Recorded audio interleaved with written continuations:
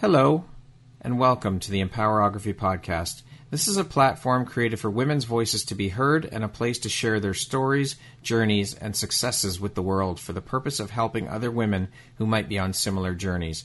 We are empowering women one episode at a time. I'm your host, Brad Walsh, so kick back, grab one of your favorite beverages, and enjoy the stories.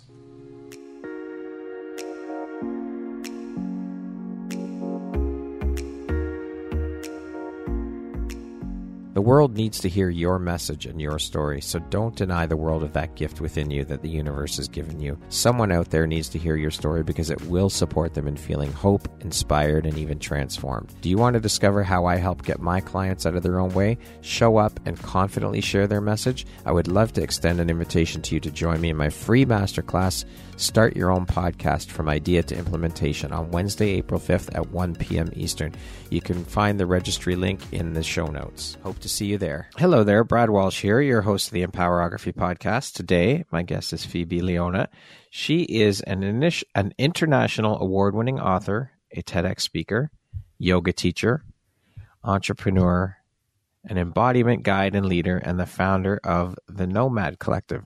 Welcome, Phoebe. How you doing today? So good. Thank you for having me here today, Brad. It is my honor and my pleasure. Thank you so much for taking and making the time to be here with me today. I am so excited to have you here and looking forward to jumping in. So with that being said, let's do just that. Phoebe, that is a hell of a lot of hats you wear and quite an extensive resume. How do you find the time for all of this, and how do you prioritize, and how important is prioritization and organization to you? That's a good question to start with because, yes, lots of hats, lots of doing things. I've always felt that I was guided through everything. I kind of follow the breadcrumbs and hear the messages. But with that said, having that organization, having that structure and form really allows me that fluidity to go with the projects that are being guided in that moment. So I'm not just all over the place. It seems like that from the outside. My family always says that I'm a moving target and they can't keep up with me. But there is a structure and form underneath it all that is really vital to keep the engine running, as you may. So yeah, it's that balance of that masculine and feminine energy that helps me. I love it. And so with you wearing so many hats, what does your morning routine look like? That is my sacred time. First of all, I try not to schedule anything before 11 if I can get away with it, 10 a.m., 9 a.m. if I really need to. But that is my sacred time. I come up there, get up, I do my morning meditation right away. Right now it's summertime, so I get to go outside and meditate in nature where I'm at. It's so beautiful. I can hear the birds singing and there's a fox running by, a deer. So that's so important to connect with nature in some way and my breath and my body. And then it looks like movement. So we'll probably dig into a little bit more of my background, but movement has been super important to me. So that could be dancing, that could be yoga, that could be my movement modality, Movement 109, where I'm moving very organically on the ground. And I do that for a bit of time. And anywhere else that I feel guided that day, maybe it's writing in my journal, oracle cards. It might end up being in a creative project for my business, but I don't set that intention. I just really allow that space to flow. Flow is beautiful. Yeah.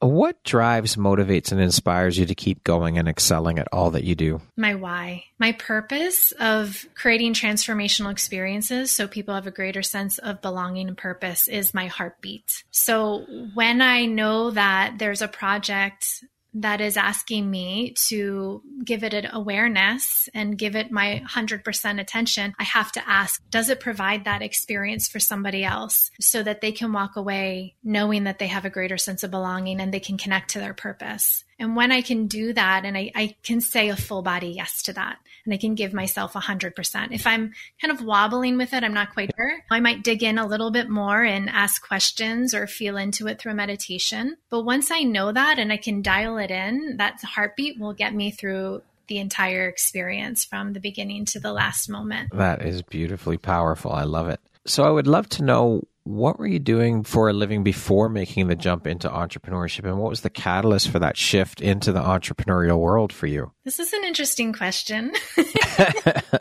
because I still don't even know if I claim the word entrepreneur because it happened on accident. I mean, I started out as an artist. I was a professional dancer, and going to New York City, you just get thrown into the trenches and you have to hustle and do your work. And then I shifted into teaching Pilates and yoga. And with all of that, I had to become an entrepreneur. I had to go out and get my gigs and my teaching gigs and show up and be the face of my quote unquote business, which was whatever that art was or the teaching. And I would say officially becoming an entrepreneur, I think it was 13 years ago when I started my own endeavor of starting a yoga program with a boutique hotel. And then after that, I started my company, the Nomad Collective. So that's more formal. And it was just that I'm also an Aries. If you don't know what that means, we're stubborn, we're leaders. We don't really necessarily want to take direction from others. So when it came time to grow up and put my big girl pants on, I thought, okay, I don't want to listen to other people. So let me do this by myself.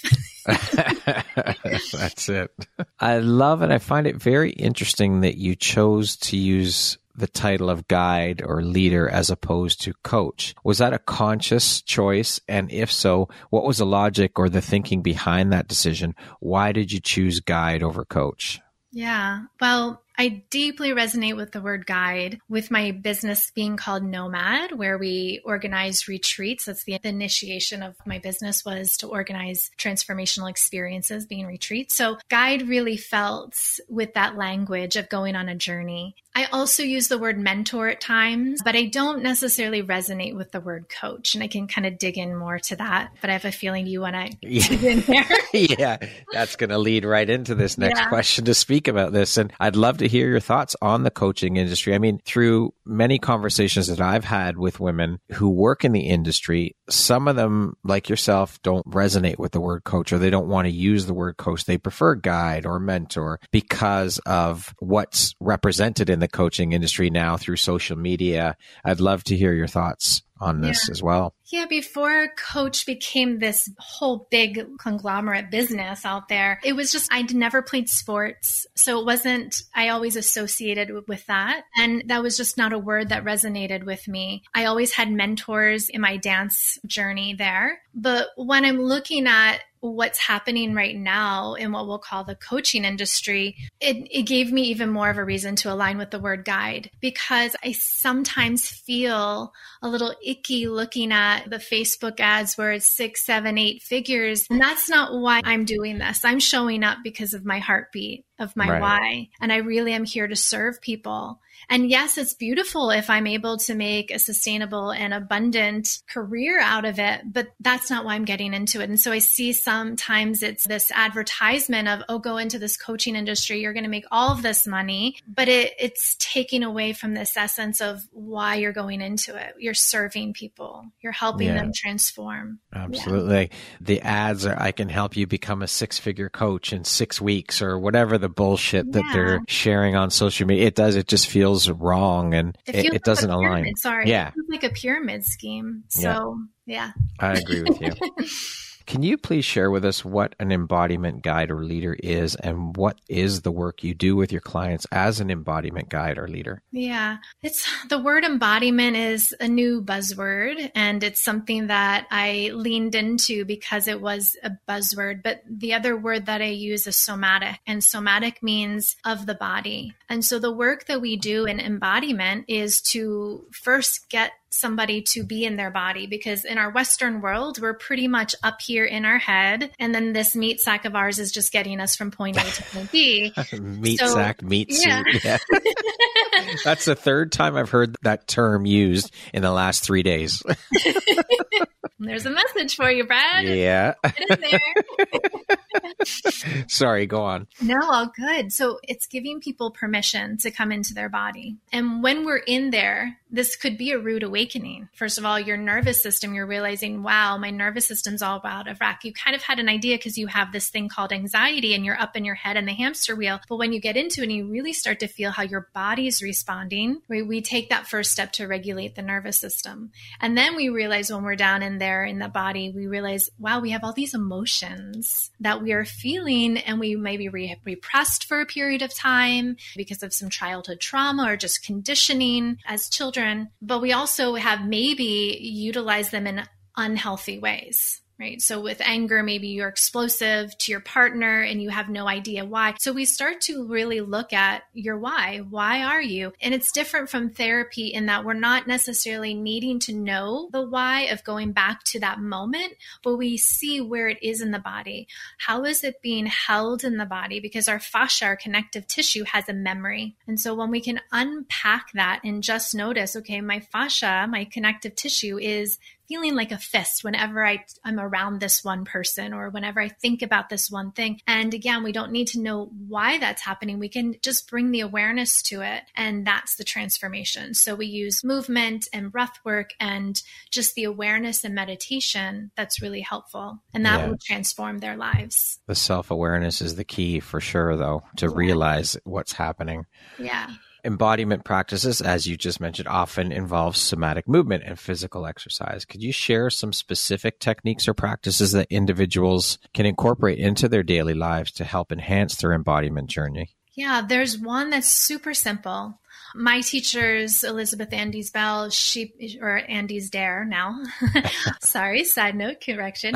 She passed this on to me, but it's also, if you're familiar with Vipassana meditation, it's very similar. So it's this idea of just being in a meditation, taking a few breaths, noticing if there's a sensation. So you can take a moment to scan sensations in the body, but then just choose one and then zoom in on it and just observe it. And when we observe this sensation, we're not labeling it as good or bad or pleasurable or painful. We're getting really curious about it. Does it have a sound? Does it have a vibration? Is it localized? Is it expansive? So we get really curious with the sensation. And when we start to unpack this awareness of the sensation, we might, one, see that the experience shifts. It might expand. It might dissipate. It might go completely somewhere else in the body. But also we might start to understand our relationship with it.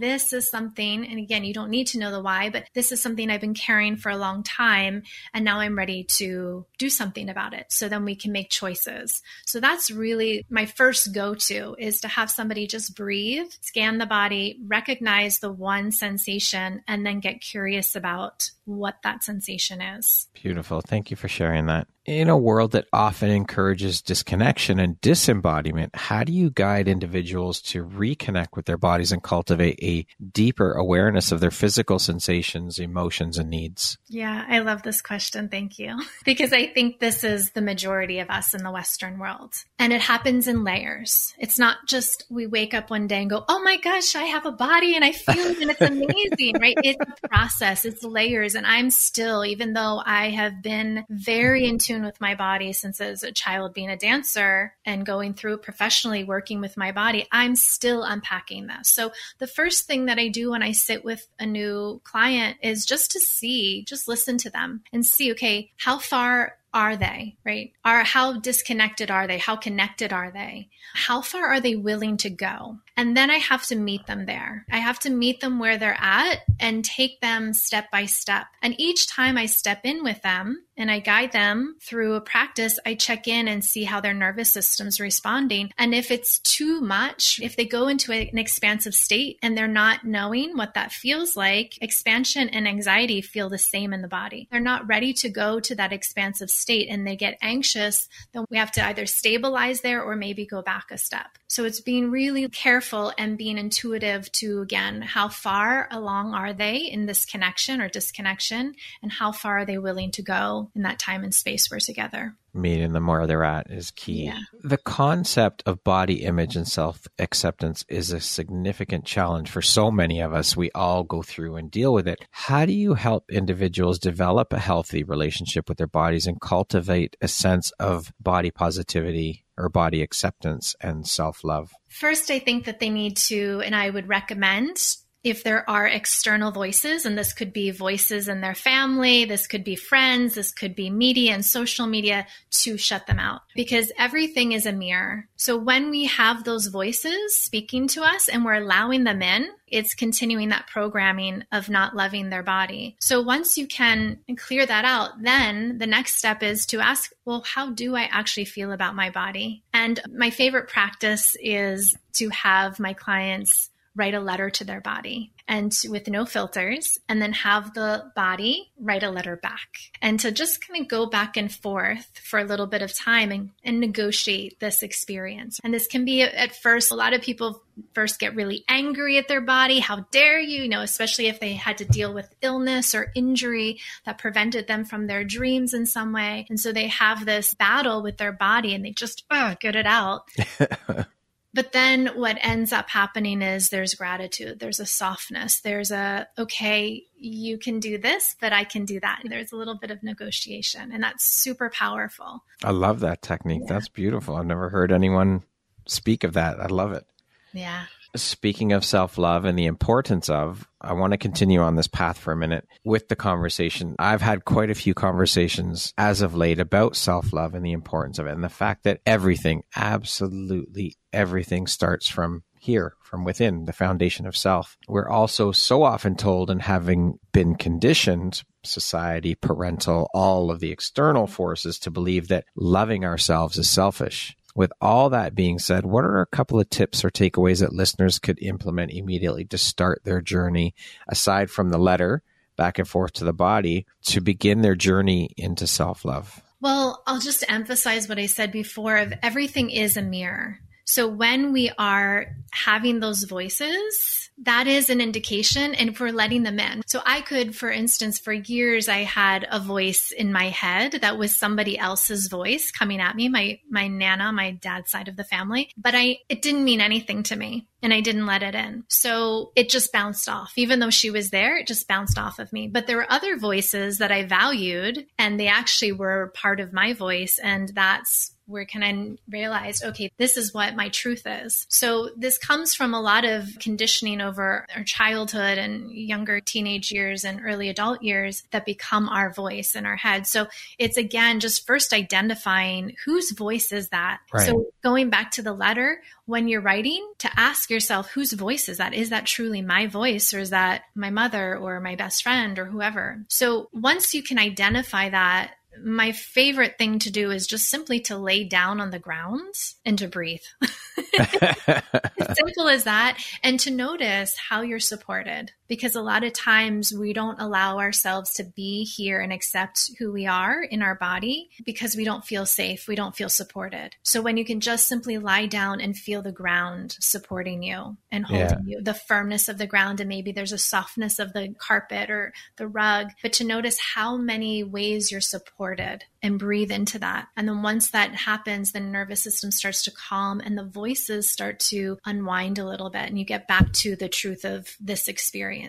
And this is also why I think it's very important for those who are parents to start instilling these values and beliefs into our children from a very young age. Let them know that they are perfectly imperfect. They can do anything they want. They are beautiful just the way they are, and instill that confidence constantly, because I believe that if we are constantly instilling those values in our children, they just grow up as having that be second nature for them. They don't know any different. Yeah. So it'll be that much easier to tune out those external noises and voices, which will help them to step more into who they truly are and step into their power and their confidence and all of those things. Yeah, I 100% agree. I'm very fortunate that I had two parents and extended family that were very loving and constantly told me how beautiful I was and I could do anything. And I'm grateful for that. I'm so grateful. But there are a lot of people that don't have that, right? Don't. I mean, I had that as well growing up. My mom and my grandmother were very positively influencing me all along, letting me know that I can do anything and I am capable of doing anything. And that's not to say that those external voices don't still creep in. Of course they do. We're human beings and there's so many external sources. But I think that our internal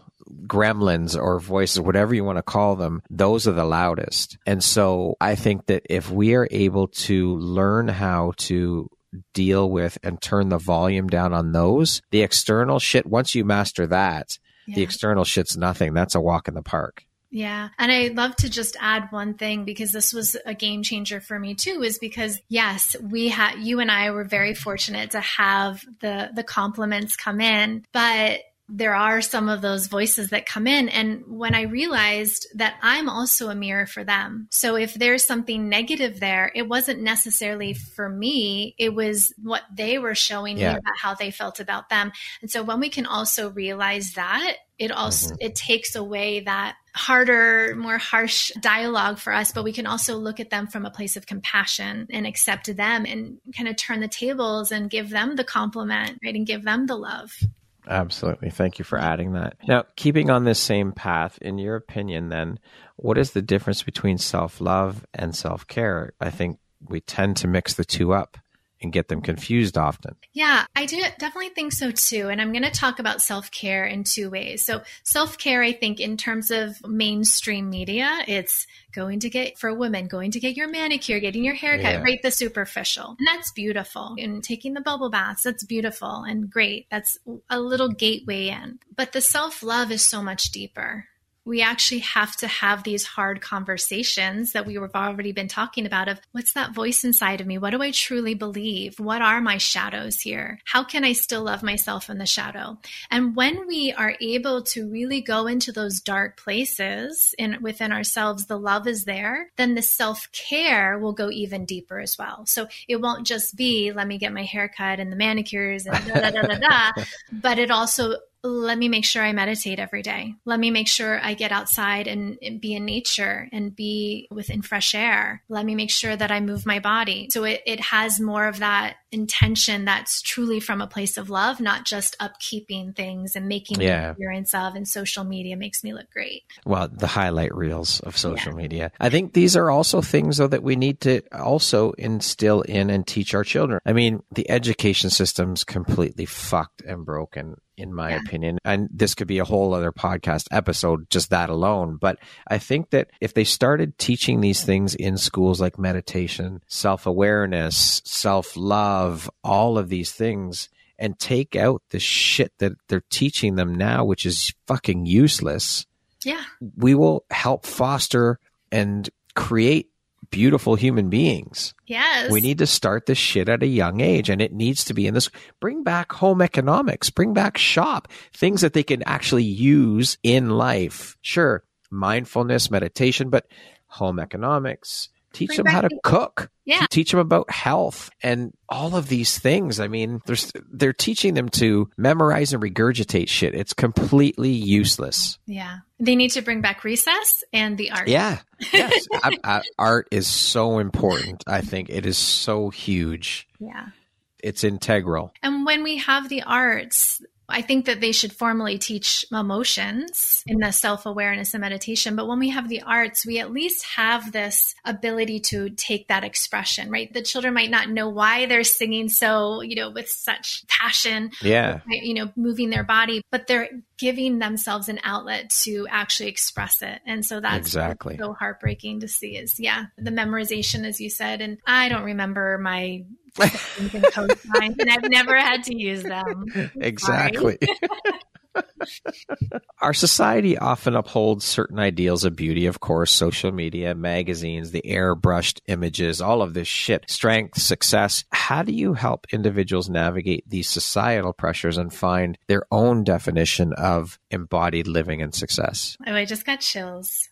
And it's funny because I watched Barbie, the movie Barbie, yesterday. And what was so powerful, and I'll bring it back to your question, was that I won't go and tell you the whole story if you haven't seen it or anybody else has it, but she goes from Barbie land into the real world. And as she's kind of crossing over, she's meditating and she's actually feeling her emotions for the first time because she's been plastic this whole time. And so that is my first inquiry, is to not what you think you should be doing and all of the external factors, but how do you feel? How do you want to feel? And what that means is, do you want to have peace and calm in your life? Do you want passion? And do you want it to be exciting and kind of like a roller coaster ride, right? There's no right or wrong. That energetic heartbeat is for you, then the what will fall into place, and that will create your successful life. And you can wipe what everybody else is telling you should be doing. The societal pressures. Oh, yes. Parental, like it all goes back to the conditioning that we've had ingrained into us. Yeah. Your work often involves exploring, as you just said, emotions and all of these things and working with them. How does embodiment play a role in helping individuals process and navigate their emotions more effectively? Yeah. So important. The first thing is know what your baseline is in your nervous system. So many of us, I have been saying this, the last 3 years, it doesn't matter if you had a perfect life up until then, the last 3 years, you went through an experience of trauma in some way. It doesn't matter where you were around the world, you experienced trauma. Just being that it was an unpredictable, unsafe, uncontrollable environment for a period of time for yourself. You didn't feel like you had that control. So our nervous systems have been super out of whack, and we don't know what's what in terms of our own reality, our own emotions. So the first thing that I do is really get them into what is your baseline? Where are you in your nervous system? And if you did experience trauma, are you in a hyper arousal state or a hypo arousal state? And so hyper is the kind of the anxiety and the manic energies. And then the hypo is more of the depression and that low grade, very low energy. And so when we realize where we are with that, then we can go, okay, what emotion is truly mine? Or is it just a response to my external situation? So we can dig in with that and identify what anger might feel like for you. So I had a very warped sense of what anger was because my dad had PTSD from doing 2 tours in Vietnam. And so anger was very scary for me. So anytime in my marriage, when I was married and other situations where a man just raised their voice, I was like, uh-oh, I can't be around this because I thought that it was going to go from 0 to 12. And for myself too, if I started to feel anger, I thought I could become my father and become rageful and violent. So I had to realize what anger was actually for me. And so that's what we look at is what is anger in a healthy way for you? And if you haven't had a healthy relationship, how can we use that as a catalyst for change and to fire up your passion, right? We can actually bring these sort of negative emotions that we're told not to have and use them to transform your life and to embody your life, to fully embody the light and the shadows. Many people feel disconnected from their intuition and inner wisdom. How do you assist individuals in reconnecting with and trusting that innate wisdom that resides within all of our bodies? I'm super guilty of this, even though I teach it. So I was very intuitive as a child, and I saw these gifts of intuition as a curse. Because what I felt was I was very intuitive. I felt the energy of my father before he got super rageful and violent. And so I thought that I created that energy because I felt it before. So that might be somebody who's listening that they had these gifts of intuition and then they shut them down for a period of time because they didn't feel that they were safe. So the first thing that I do is, again, kind of what I said earlier, is meet them where they're at. What is their relationship with intuition? Do they feel that they're intuitive, or did they have a past with it that they were tuned into? Did it shut down in some way? Or maybe they just had been asleep this whole time. Everybody is intuitive. We all have these, what we call clairabilities, which are the abilities to sense the unseen worlds through sight, through sound, through even taste and smell. So what we need to do is first feel safe. So I do a lot, again, I continue to talk about the nervous system. I have them feel safe in their body. I have them feel safe with the external senses that they already have, that they actually see in the unseen world, and they feel and they touch, and feel that first. And then I do a lot of guided meditations and visualizations just to have them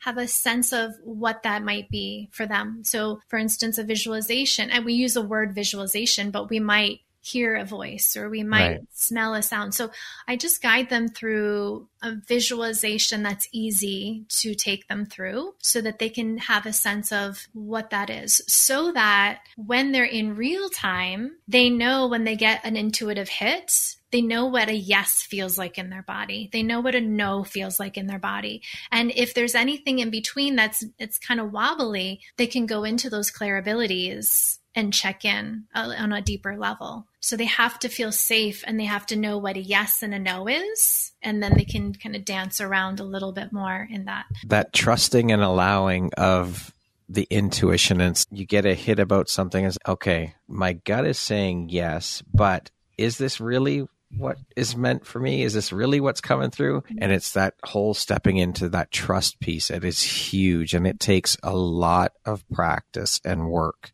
to get to that point where you can, okay, yes, I can 100% trust in this.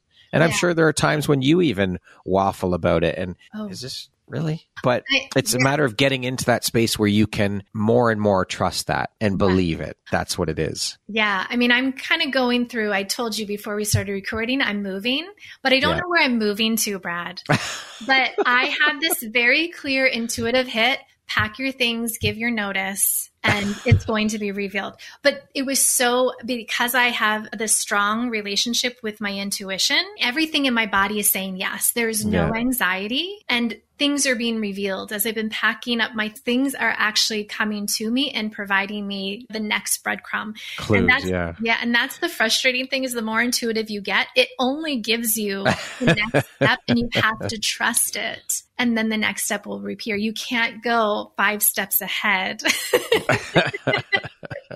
We'll do a follow-up. Yes, I have to hear the rest of this story as it unfolds. As an embodiment leader and guide, what is one piece of wisdom or practice that you would like to share with our listeners to help them cultivate a more embodied, authentic, and fulfilling life? This is something I've been working with a lot in my own personal journey and with my clients is looking at how you see your life. So what is the perception? Is life happening to me? So you're kind of playing the victim role. Is life happening by me? You're the bystander. You're looking at everybody else living their dream and, oh, woe's me. That's a little bit of victim too, but not really taking the action. Life's happening with me. So you're in that space of co-creator. You are taking action. But what I see, and I'm guilty of this, is in the Western world, we become the creator. There's no room for other co-creators. But then the final is life is happening for me. And really, truly being with your intuition, feeling guided with the unseen being God, universe, whatever word resonates with you. So when you can really honestly look at how you're seeing your life, things begin to transform. If you're seeing it through the victim, and I will say, because I'm very sensitive to trauma, I'm not saying stop being a victim. Oh, get over your trauma. I'm not saying that. There's a period of time that you need to play that role and own it and take ownership of it. But then we have to make sure that we're not getting in the loop and using that as an excuse for not moving forward in our lives. So when you can start to really identify the role that you're seeing life and how you're in it, you can make better choices on how you're going to move forward. Thank you for sharing that. I want to speak about your TEDx journey. Getting a TEDx talk, of course, is a big dream and goal for a lot of people out there. Was this something that was a bucket list item for you? No. Really? So how did the opportunity come about for you then? And really, it wasn't? I mean, it was amazing. I'm not being ungrateful. Are you familiar with human design? Yes. Okay. So I'm a projector. I have to wait for the invitations for these big things. Right. Yes, I didn't even know it was a possibility, Brad. I would watch TED Talks, but I didn't really know about TEDx. Okay. There was one that came to my local community in the Hudson Valley in New York. My friends was going to be the host of it. Okay. And he just basically said, I'm nominating you. You need to tell your story. You need to get on the stage. You need to tell your story. And I thought, oh no, I can't do that. Not me. Not me. Even though I've been, on stages as a dancer, even though I've been teaching for, I don't know what it was up until that point, 15, 20 years. Right. So I've been talking to people but all of a sudden thinking my story and I have to get up there on a stage. So what felt good to me when I was nominated and I went through the application process after that and I was accepted, I said, I don't know if I could do this. So I brought dance into it because that's what felt good. So I use my story through movement, but I also speak the story as I go and share my message of life is a divine dance and you've got to play your role, no one else's. So yeah. Wow. Can you go into a little more detail about your talk? Yeah. So as I said, my friend Juan Carlos, he was the one who nominated me. And it was because he knew what I had just gone through. So my father passed away. And as you can imagine, since the little bit I've told you is very chaotic relationship, but a very loving relationship. He hadn't been in my life for 18 years. And then he kind of magically appeared again, and we did a lot of healing. So when he passed away rather suddenly, it was traumatic. Here I am losing my father again, and this time it's in peace. 2 months later, my husband, who I'd been with for 15 years, said, I want a divorce. Wow. And then the domino effect of having to lose my home and move out, and my health was deteriorating. And I had a nervous breakthrough where I woke up one day and I said, okay, the one thing that's stable is my job, but it's not a job that feels aligned with my soul. It's not part of my heartbeat anymore. And I woke up and I texted my mom and I said, I'm going to come to you. I'm going to drive to you for 5 hours and I'm going to figure out my life in those 5 hours. And I did. So that's a little bit of the TEDx of really that story of it, but really sharing how I had to make that leap, jump into who I really am, that role. And how that tragedy was an invitation to dance truly who I was. I didn't have to play the role of a wife. I didn't have to play a role of a daughter for my father, who was kind of caretaking him in a mental health way. It was really about me. Yeah. And so giving people that invitation to really take their life into their own hands. So many people stay stuck in that. I mean, even just using the job piece of it in particular, so many people are stuck in jobs they fucking hate. Yeah. And they don't do anything to get themselves out of it. They stay stuck in that. And I was stuck in that when I worked in corporate for 5 or 6 years, and it was miserable. It was a horrible feeling. You think about it, you're pissing away 5 days a week. You're living for the weekend. You're living for 2 days. How horrible is that? That's no way it's existing. It's no way to live. Yeah. And it's horribly sad that so many people stay stuck in that. And then there's all the other situations, like staying stuck in relationships they don't want to be in, and all of these for fear, for, again, the conditioning and all these things that come up for everyone. They stay stuck in all of these things and don't live their true, authentic life that they were put here to live. And it's sad. I mean, I wish I could help everybody on this planet find their purpose, because when you do that, holy fuck, your whole world changes. It's incredible. It's the most beautiful feeling in the world. Yeah. It really is. Yeah. It's transformational. It is. But that's what we're doing. And it feels incredible. I feel every day I want to burst. I've just burst wide open. It's incredible. Yeah. And I've shared my journey a bit professionally. I'm so fortunate that I have always been able to do what I love. That one job that I ended up leaving, it was a bit soul sucking, and I only did it for a year, and I was like, okay, I'm out of here. I've had enough. No longer aligned with who I am and what I want to create in this world. But you had the courage and the strength to say, no, I'm not, this isn't for me. Yeah. I don't want to stay stuck on that hamster wheel. I don't want to stay stuck in this loop. Yeah. This is not feeding my soul. Why am I going to stay doing something that doesn't feed my soul? Exactly. It's a very tough thing to do. But again, this all goes back to doing the work. Exactly. Which we all have to do. So let's talk a little bit about the Nomad Collective. Can you tell us what the Nomad Collective is all about? What was the inspiration behind starting and founding it? Yeah.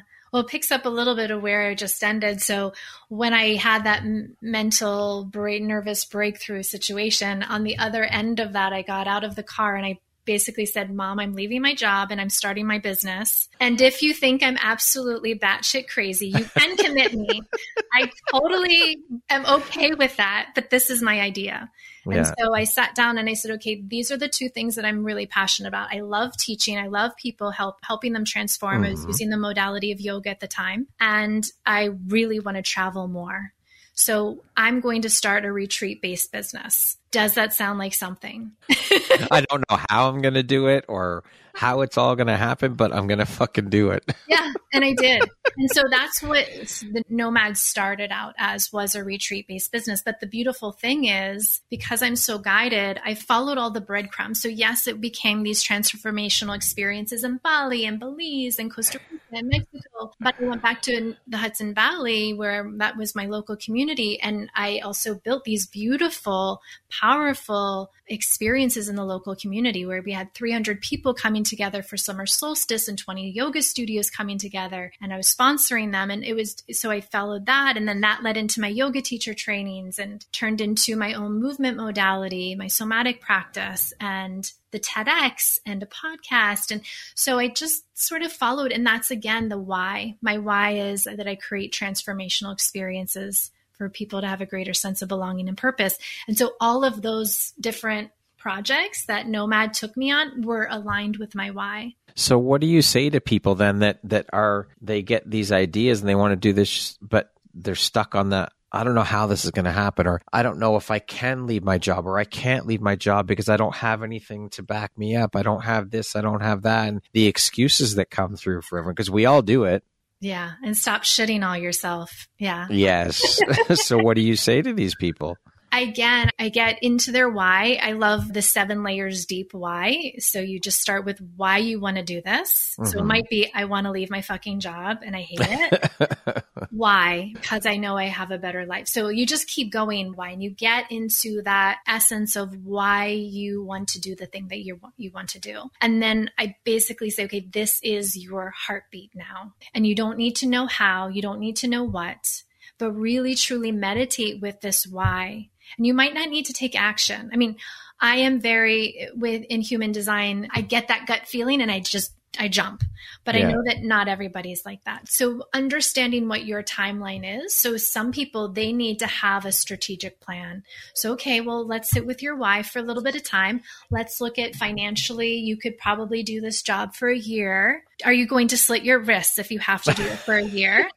Okay, you're going to. Let's see how we could possibly make it 6 months, right? So we start to look at that if that's somebody who's planning. If we're looking at, oh my God, I just need to do this right now. Okay, well, let's make sure that your nervous system is regulated. You're not making any rash decisions. Let's take a beat. Let's take a breath and let's brainstorm. Let's get some ideas. So I go with it so many different ways because I have to meet that person where they're at, how immediate it is. But I really don't focus on the how or the what yet. I focus on their why and where they're at right now and see what's already happening for them. Because a lot of times we think, oh my God, I have to do this and this, but there's also this opportunity. Somebody's been emailing me for the last month, asking me to do this, whatever it is. And I've been kind of brushing them off. Oh, well, let's go back and investigate that a little bit more because there's something here already happening that you're avoiding. So lots of It is possible for everybody. It is. I really believe that. And it is excuses. We're all guilty of doing it. It's just a matter of getting the guidance to step into it and start the process. Because I believe where there's a will, there's a way. If you want something bad enough, you will do whatever it takes to make it happen. And like you said, if that means staying in that job for another year or 6 months or whatever, okay, so be it. But while you're doing that, you're taking the steps to move away from it and move into what you need to do or what you're called to do. Yeah. You're also the co-founder of Tribe Military Yoga. Can you share with us a little bit about that? My baby, Tribe. Yeah. So I got invited to work at West Point and bring my yoga teacher training to the cadets at West Point. And when I did that, I also had a couple of veterans come in and do the training. And when we finished it's a 200-hour, which is your foundation of yoga teacher training. The 2 veterans that went through the program and one of the cadets came to me and they said, we need to do something bigger here. And this was not a community that I really knew much about. My father was in the army in Vietnam, but he didn't continue in any way, shape, or form. And I had actually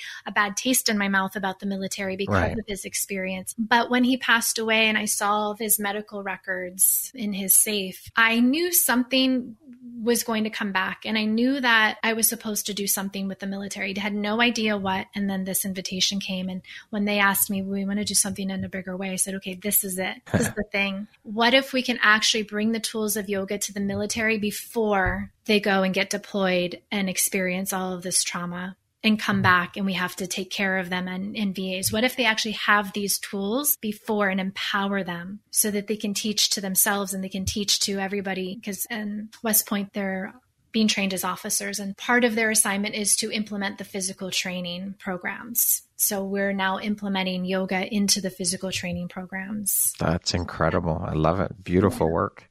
Yeah. Let's speak a little bit about your journey as an author. Can you share a little bit about that? The book, the the title, all of that stuff around the book. Okay. My book is Dear Radiant One. So this is my experience through my journey and also a transformational guide. So the transformational guide is really kind of turning the table. So I write letters to the emotions, and I'm basically... You're big on writing letters, I see. Yes, you got that. So basically, I'm bringing in my storytelling. It's nonlinear. The first part is my story with my father, but then I'm writing letters to the emotions to invite the reader into their own journey. So there is a bit of the story of my journey, but then I turn the tables and I educate people on the chakra system, which is the subtle body system, and then how we look at the emotions in that, and how you can look at how do you deal with anger? How do you make friends with fear? How can you also invoke more joy and gratitude and love? So we dance through the shadows and the light emotions. Yeah. I love it. We will put a link in the show notes when your episode's released to the book for those that are interested in checking that out. What do you think your unique skill set or superpower is that's helped you become successful? My superpowers, I think it's intuition. I'm very intuitive when I sit with a student and a client. I can see a bird's eye view and not be attached to it. My journey with intuition, as I shared in terms of my own intuitive hits, it took a little bit of time, but as I also shared, I'm trusting it more and taking these bigger leaps in my life. But it has never really honestly let me down. Even those times where I thought intuition was my curse, it was still there guiding me, telling my body, yeah, this is a safe experience. Yeah, this seems wild, but you'll be fine. Yeah. Yeah. And so what does the word success mean to you? How do you define that word? This is a word that is really interesting in our society. I mean, it's always so attached to a status or how much money you make, but I really see it as a multifaceted experience, right? So how do you experience safety and trust in your relationships and in your own environment? How do you feel in this divine flow with life, right? How do you create? So if you feel that you can say yes to these kind of things, this is what I see is successful. How do you take action with clarity and confidence and feel inspired? How do you have reciprocal relationships, whether they're romantic or co-creators in your business passion, your family, your friends? How do you authentically express yourself? Do you feel that you can truly show up and speak your truth? How do you have that connection with your intuition so you feel peace and calm and bliss and joy in your life? So those are the types of questions when I ask if you feel successful, that I ask. It's not, what is your job? Are you happy in it? And are you making a lot of money? And are your kids taken care of? Those are great things, but those are part of who you are. Makes you successful. Those are the byproducts of success, I think. Yeah. What is one of the most important things that you've learned in your life? And what was your life like before you learned it? What was your life like after you learned it? I feel like I have to answer it in where I'm at right this moment. Yeah. Because where I was 10 years ago, there was a deep lesson there, being that I got to claim that I had a lot of childhood trauma, something that I didn't give myself permission for. So I had to go through that period, and that was a huge lesson for me to receive it and process it and own it and bring my family into the journey. But now my lesson is stop playing a victim. And so that's the lesson I'm working through right now, is how am I still playing those old stories that I needed to play for a period of time, but they're no longer serving me. They're actually keeping me from the person that I want to become and the person I should be, in terms of keeping my heartbeat going, my purpose. Yeah. What does the word empowerment mean to you? Being able to take radical responsibility for your life. And that means owning your shadows and your light. Owning your shit.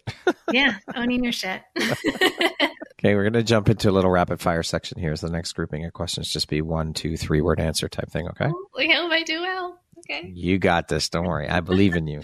You got it, Phoebe. How would you describe yourself in one word? Radiant. Of course. And that's the name of that's what my name means, by the way. Love it. If you could be remembered for one thing, what would it be? That I have a deep belief in humanity and have a deep love for humanity. If you could teach the world one thing, what would it be? To dance. What is one thing you love about yourself that is not related to your physical appearance? My resilient heart. What is your favorite self-care practice? Dance movement. That concludes our rapid fire section. Now back to our regularly scheduled program. Did I pass? You Passed with flying colors. Okay, good. Who in your life has had the biggest impact on you and why? The women in my family on my maternal side, my mother, my grandmother, my aunts, they all collectively have taught me how powerful I am. And they, by example, how independent I can be. They are dynamic and diverse and just loving unconditionally. If you could step into my shoes, what question would you have asked yourself that I didn't ask you? What's my biggest hope for humanity? There you go. What is it? Should I answer it? Yeah, please do. Absolutely. You had to know that was coming. I did do a little bit of research. What we've been talking about here, you asked the question about disembodiment. I truly have hope that we can become more embodied. I think that I truly believe that this is the root of all causes in our world, is that we have been disembodied in so many different ways. And because of programming, because of just generational trauma. And when we can really take ownership of who we are and be in the experience of our body. And I don't mean just, oh, I love my body and I'm moving it, but just be in that emotional landscape every single day and showing up. We will become more compassionate and empathetic, and we will make better, healthier choices for ourselves and for humanity. Beautifully said. I love it. What is one lesson your career has taught you that you think everyone should learn at some point in their life? I think that owning a business is a shamanic journey. Fuck yes. And I think that everybody in this world at some point, they don't have to do it forever, but they should all own a business, even just for a year, and write their memoir. It is one of the most difficult things that you'll ever do because you are stretched beyond your capacity. Yeah. To the nth degree. Like you get pushed and tested and stretched. You use muscles you never even fucking knew existed. It is hard. And it's not for everybody. It really is not. But I agree with you. I think everyone should give it a shot and experience it because it will help shape you as a human being. Yeah. Because you will be pushed beyond any limits you thought possible. Yeah. And it is, I love it. I think it's an incredible and beautiful experience. And I wouldn't trade it for the world. Now, I don't think I could ever go back to working for someone else. And let's look at that because we do still work for someone because we work for our clients, but you're not working for a boss, quote unquote. You're working for yourself. And it is a truly beautiful thing to be able to do it. And I think it's a gift to be able to do it, but it's hard as fuck. It's a roller coaster. It really is. It's the biggest roller coaster of emotions that there is, but it's so worth it. It's so worth it. And for me, I feel that I'm not working for anybody. I'm working with people. So I'm working with co-creators. We're working together right here, right now. There you go. My clients, we're working together. My students, people that I collaborate with for my retreats. And there's no hierarchy. When we realize that, that's where the shamanic journey comes in too, because if we wanted to be in power over, or you have always been that person who somebody had power over you, that we can really meet them and dance with that. I love that distinction. Thank you for clarifying that. That's beautiful. And it's so true. You're right. We don't work for our clients. We work with our clients. That's great distinction. What is something surprising that you've learned about yourself in the last year? I still have a lot to learn. That's a good thing. Shit, I'm here again. Okay. Okay. Awesome. Yeah. If you had the opportunity to sit down and have a 1-hour conversation with one woman, any woman in the world, who would it be and why? I sat with this for a minute. Twyla Tharp, she is a choreographer, a modern choreographer. In my world, she was my hero in a lot of ways. She is the reason why I really wanted to sit and I would love to talk to her for an hour is because she is so passionate. She is so disciplined. I mean, she has a book called The Creative Habit, and it's all about just get up and do the thing every single day the same way. I'm not that person, but I would love to just be in that space to maybe rub off on me. Maybe I could just witness it. But she is so creative in that. And she doesn't let anything waver her. And what I felt in my journey being an artist, but then also being an entrepreneur, is I felt like I had to put on so many different hats, which you said at the very beginning. Yeah. She's the choreographer, she's an artist, and everybody else is going to do their job to get her work on the stage. And I love that. And I'm envious of that. And I know that as being an entrepreneur, you have to play a lot of hats, but I want to bring that essence of having that focus of, I am a teacher right now. I am a guide, a mentor, and I can focus in on that. And I know that my VA will take care of this, and I will play that role later, but I can just be here 100% and have that focus. Beautiful. If you could go back and give your younger self one piece of advice, what would that piece of advice be? I struggle with this question because I feel like if I went back, her whole life would be completely different. And I'm really happy with where I'm at. And I know that there are lessons that I still need to learn. And even though my future self, I keep telling her to come and like, give me some advice.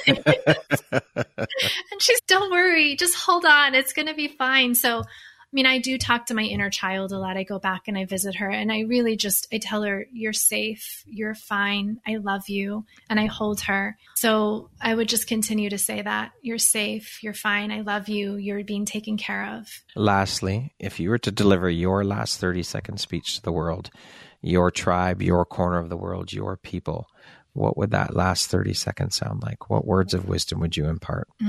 I would say be courageous enough to know yourself. Remember what your soul came here to do and to be, more importantly, not do, but be. Remember that you do belong. Remember that you have a gift. And that is the only thing that you need to do, is to show up and be that gift for the people, and to be bold enough to choose bliss and joy and love and peace. Because when we can do that, we can do absolutely anything. And everything else outside of that is a distraction. Beautifully said. Thank you so much, Phoebe.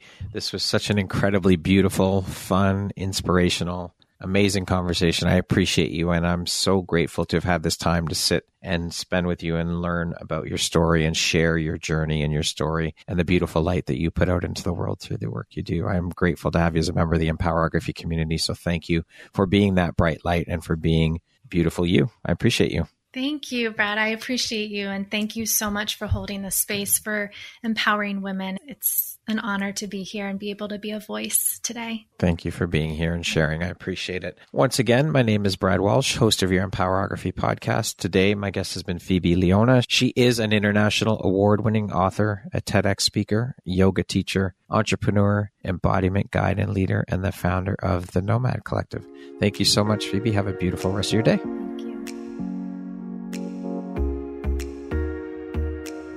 Thank you very much for listening to this podcast. If you haven't yet, please be sure to subscribe, rate, review, and share with all your friends. You can find me at viseuphoria.ca and follow me on Instagram at Empowerography Podcast and on Facebook at Empowerography. Please join me next time for another inspirational story from yet another amazing woman.